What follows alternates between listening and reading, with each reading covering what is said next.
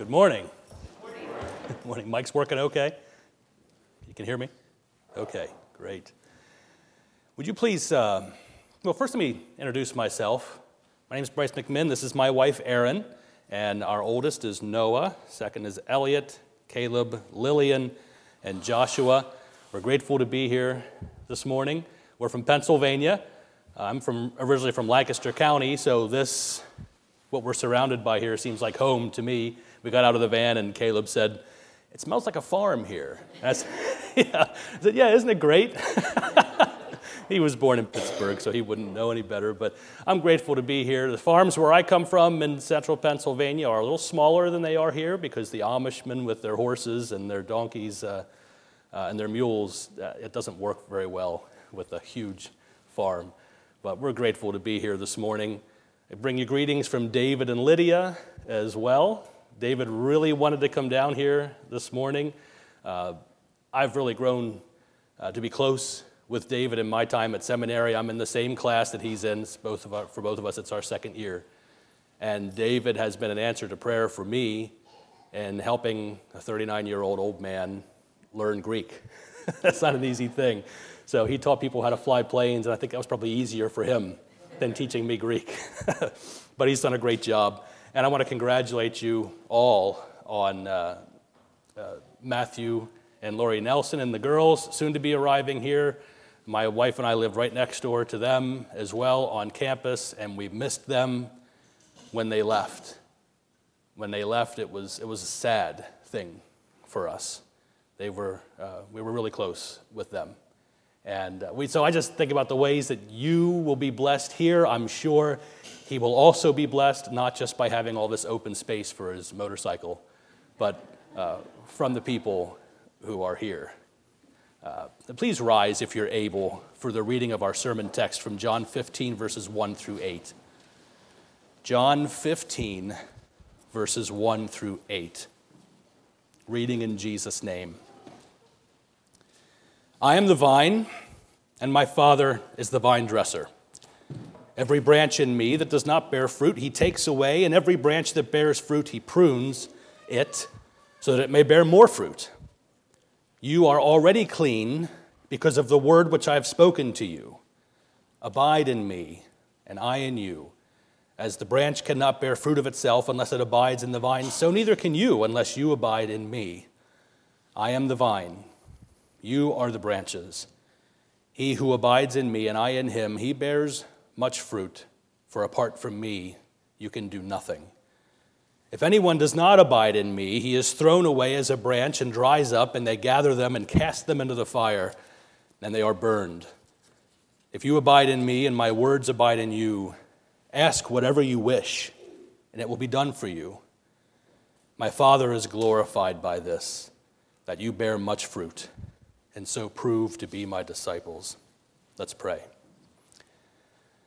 Our gracious Heavenly Father, thank you for your word. Your word is truth. May the words of my mouth and the meditations of all of our hearts be pleasing and acceptable in your sight. O Lord, you are our rock and our redeemer. Amen. You may be seated.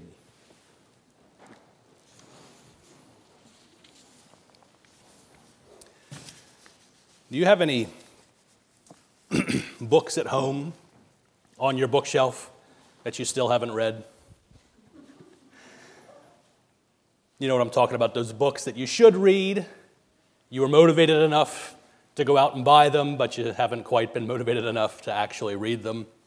I've got a bunch of them sitting on my bookshelf at home. Most of mine are history books. I've got one on General Patton. I look forward to reading someday, who knows when. John Adams, you know the type.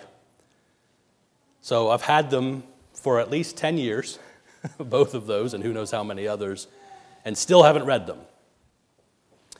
Well, what if tomorrow you received a letter in the mail from someone who loves you very much? They love you, and they've taken the time to handwrite this letter. I wonder how long it would take you to read that. You probably wouldn't let it sit on your shelf nearly as long as those books have. I know my kids have pen pals back in Pennsylvania, and they know the excitement of receiving a handwritten letter in the mail. You might let those books sit around for years. You may never get to them. But a letter from someone who loves you, you'd probably open it up and start reading it before you even got back into the house from the mailbox. You'd make time to read that.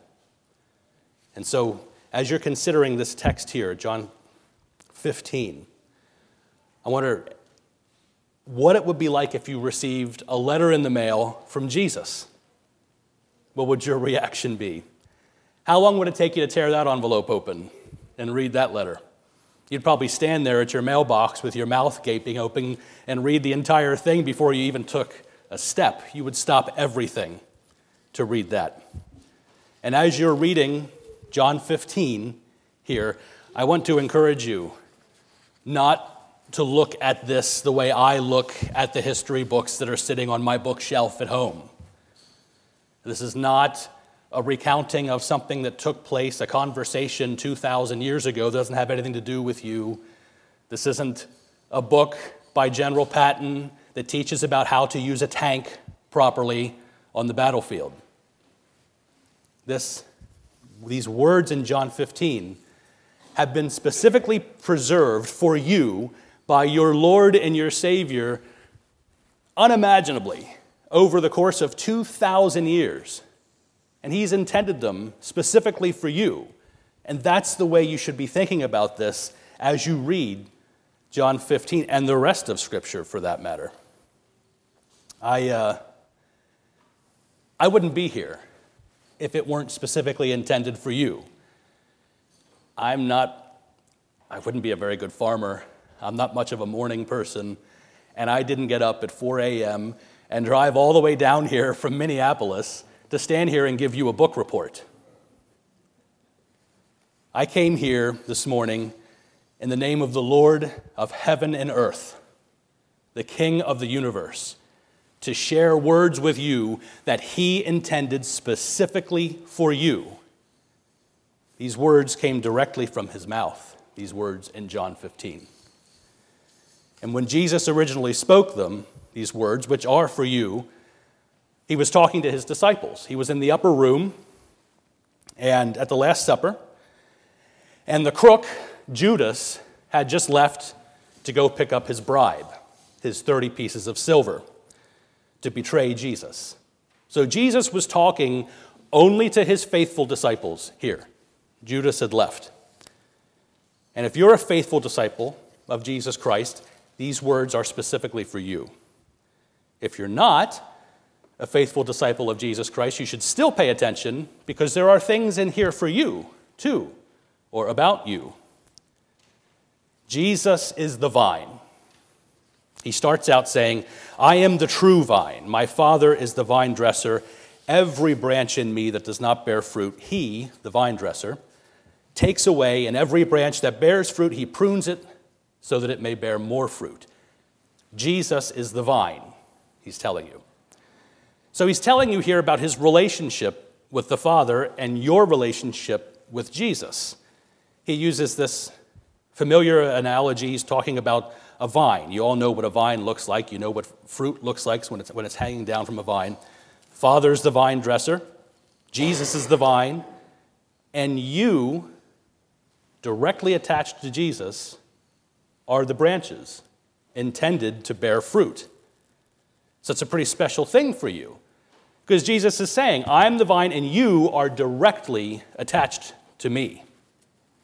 Directly connected to him. So maybe you start to get a little nervous when you get to verse 2 and you see, oh, now he's saying the Father intends to find fruit on these branches. And apparently there are some branches that don't produce fruit, and those branches are removed. And then there are others that do produce fruit, and those branches are pruned or cleaned so that they will produce even more fruit. So at this point, maybe you start to get a little nervous and wonder, am I one of the fruit-producing branches, or am I one that gets removed? And you know how you can tell? If you are a disciple of Jesus Christ, if you believe in him as your Lord and Savior, and it even matters to you which one you are, that's a good sign that you are a branch that is pruned. God is the vine dresser. He's pruning. He does that with his word. If it matters to you which one of the branches that you are. These verses, the point of these verses then, in that case, are not to make you go through some mental checklist of all the fruit that you're producing for Jesus. That's not the point of this message. Jesus is talking to his disciples here. Judas has left the room, and Jesus is sharing a gospel message with his faithful disciples. You. This is a gospel message for you. This is not a law message. It's not a threat to you. He's looking to comfort you here if you are his disciples. God prunes the branches of the vine with his word. Take comfort, especially here in verse 3. Look at that. I have an elderly sister in Christ. Her name is Eleanor Kennedy. And she'll periodically write a letter to Aaron and me.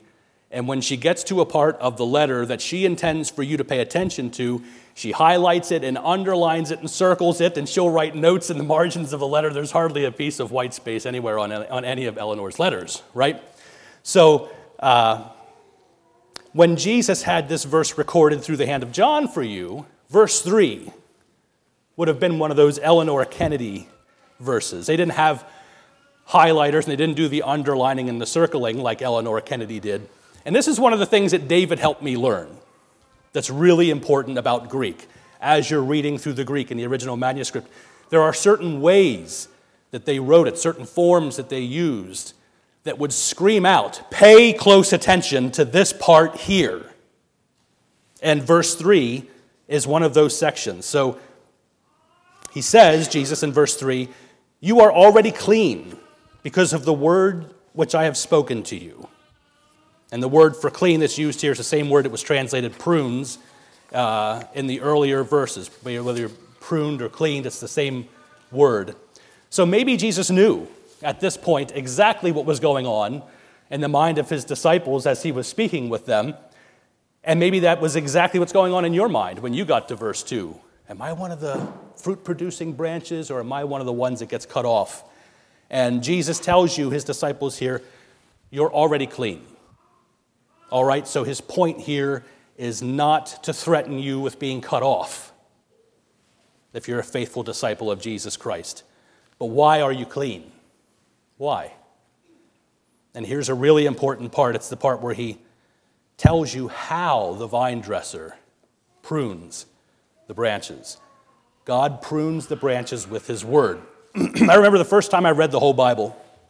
I was about 25 years old the first time I did that. And one of the things that amazed me most about God's word was the way it would shine a bright light on even the darkest corner of your soul. These darkest things that I thought I had done a really good job of hiding, apparently I hadn't hidden well from God. Because you know what I mean. You read the word and you are confronted with your sin. You know that you're guilty. There's conviction in your heart over your failures and your sin. Have you felt that before when you've read Scripture? That's the pruning. That's what the Word of God does, and that's what Jesus means here as he's speaking to his disciples. You read through the Word, maybe you thought, well, I'm not an adulterer. I've never cheated on my spouse. You'd just be a pretty terrible person to do something like that. And then you read Matthew 5:28, where it says, if you so much as look at a woman lustfully, you've committed adultery with her in your heart. And that puts a new paint job on it, doesn't it? Or you read through the word and you think, well, hey, I'm not perfect, but at least I've never killed anyone. I've never committed murder. Those are the really terrible people, right? And then you read Matthew 5:22, and you read that anyone who's angry with his brother or calls him good for nothing or calls him a fool is guilty enough of murder to go into fiery hell. And then you remember all the many times after church or after other social functions where your conversation has been filled with gossip and insults about what so-and-so was wearing or how much weight they've gained or how cheap Uncle Larry is. How many marriages is that now for cousin so-and-so? Or do you see how much your brother was drinking? Pfft, some Christian he is. That conviction that you feel over that, if you feel that conviction at all, that's the pruning of the Word of God. And that's how you know what kind of branch you are. The Word of God's like a mirror. It shows you every place where you fail in your heart and where your sin, when the Word drives you to understand the truth, that you are dead in your sin and you're hopeless without Jesus. That part that drives you onto your knees to the foot of the cross, because though you desperately need him, you don't deserve him, and you know it. That's the Father's pruning. He does that with the Word. And brothers and sisters in Christ, if I can encourage you, he's telling you here, you're already clean because of the Word I've spoken to you. So Jesus is the vine, and God prunes the branches with his Word. And in the rest of these verses, we see how the pruned branches bear fruit. He says in verse 4, "Abide in me, and I in you, as the branch cannot bear fruit of itself unless it abides in the vine, so neither can you unless you abide in me."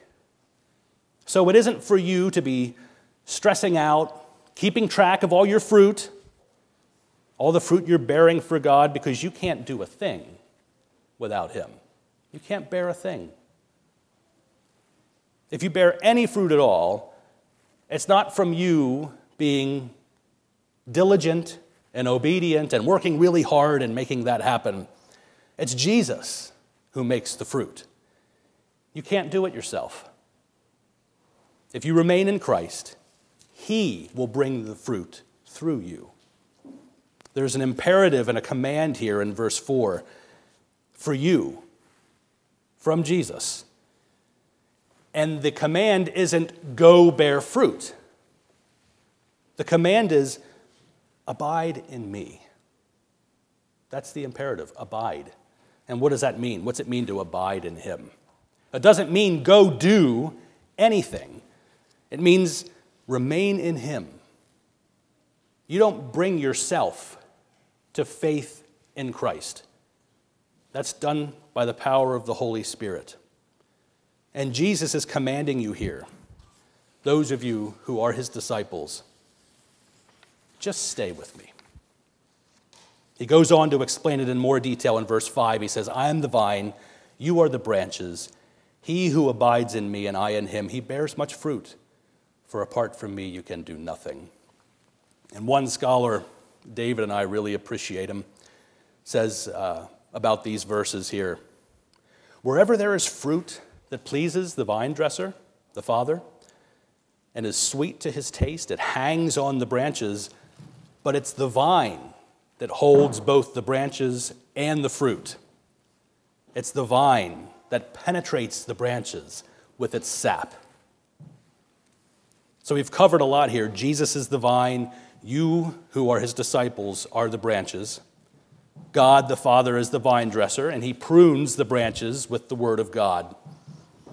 And when the branches have been pruned with the Word of God, the pruned branches bear fruit. Do you know what we haven't discussed yet? What's the fruit? What is that? What is it that pleases God, the vine dresser, that he's looking for as he's examining the branches? If you have your Bible with you, turn with me to Galatians 5, verses 22 and 23. Galatians 5, verses 22 and 23, and I'll read that if you'll turn with me there. It says, here's the list, right here. "But the fruit of the Spirit is love, joy, peace, patience, kindness, goodness, faithfulness, gentleness, self-control. Now remember that Jesus' point here is not some self-help lesson on how you can be a better person and be more pleasing to God through your efforts. This isn't a list of all the things that you're supposed to go out and start doing. This is the fruit that flows from Jesus Christ, the vine, produced by the working of the Holy Spirit, flowing through the lives of his disciples, you. When the Father, the vine dresser, examines the branches, he's looking for that fruit that pleases him, the fruit from his Son that pleases him, which is love. Where the world is lonely and hateful, his branches bring love. It's joy. Where the world is depressed and in despair, his branches bring joy. Where the world fights its people tear each other apart, his branches bring peace. Where the world is frustrated and hurried, his branches bring patience. Where the world is cruel and nasty, his branches bring kindness. Where the world is wicked and celebrates evil, his branches bring goodness. Where the world turns its back and betrays, its branches bring faithfulness. Where the world is harsh, his branches bring gentleness. And where the world is out of control, going insane over every little thing and gorging itself like a hog on whatever makes it happy, his branches bring self-control. The pruned branches bear fruit. And this is the fruit that Jesus bears through them. So, of course, those who aren't disciples of Jesus Christ, at some point in their lives, they've been. They're on the vine, right? Connected to the vine. But for whatever reason, they've turned away and chosen not to remain in him, in the Word. Jesus says in verse 6, "If anyone does not abide in me, he is thrown away as a branch dries up, and they gather them and cast them into the fire, and they are burned." Judas, before Jesus had said any of this here, he'd just left the room to go pick up his bribe. He'd walked away, following a path into darkness, going after the things of the world, dried up, thrown away. And Jesus makes a promise to you in verse 7. He says, "If you abide in me, and my words abide in you, ask whatever you wish, and it will be done for you." Judas didn't stay with Jesus. That's why the things of the world, those 30 pieces of silver, had such a powerful pull for him. That's why money draws people so powerfully today. Judas didn't remain in Christ. If he had, he'd have been transformed by the renewing of his mind. And rather than being a faithless betrayer with no integrity, who sold his own soul for 30 lousy pieces of silver, he'd have borne the fruit of faithfulness and been a man of integrity who doesn't sell out for a few bucks or betray his own Lord for profit, but remains faithful. And when you remain in Christ, remain in the Word, you come obediently to the table and you partake in the holy sacraments. You receive forgiveness of your sins. When you're buried with him through baptism into death and can walk in newness of life, you conform to his image. And the things that you wish, he does for you, because the things that you want are the things that he wants. And his Father is glorified by this. that you bear much fruit, and so prove to be his disciples, as it says in verse 8. The world can't snatch you away from him, but it'll try to lure you. It will. The world will try to lure you to hate rather than love, to be depressed and dissatisfied with everything in your life, rather than to be joyful. It'll try to get you to open your mouth and fight when you should be peaceful. Try to get you to give up when you should be patient. It'll tempt you to be mean when you should be kind, to be perverse when you should show goodness, to be a thieving crook like Judas when you should be faithful, to be harsh when you should be gentle. The world will push you to the limit of your temper when you should show self-control. Brothers and sisters in Christ, abide in him. And I've gone through that list now twice, the list of those, the fruit of the Spirit. And maybe you're thinking of all of the times in your life over and over again where you have failed to show that fruit.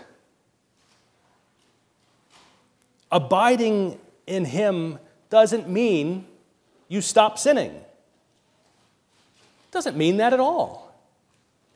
Abiding in him means you feel that conviction over your sin, that the word can bring that conviction to you so that you're pruned and cleaned. And if you're a faithful disciple of Jesus Christ, these words should be comfort to you. If you feel conviction over your sin, these words should be a comfort to you over exactly which kind of branch you are. Because the branch that's taken off and thrown away and burned doesn't feel that conviction and doesn't care what kind of branch it is. The very fact that you're sitting here this morning says something about what kind of branch you are. Take comfort when you're convicted. Turn to Christ and confess your sin and receive that forgiveness. Come to the table and receive the forgiveness of your sins that he's promised you. The Lord was speaking words of encouragement and comfort to his people here in these verses. They're meant for you.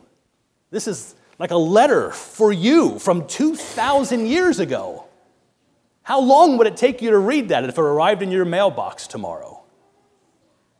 As you're going through the Word of God, I encourage you to consider it in that way.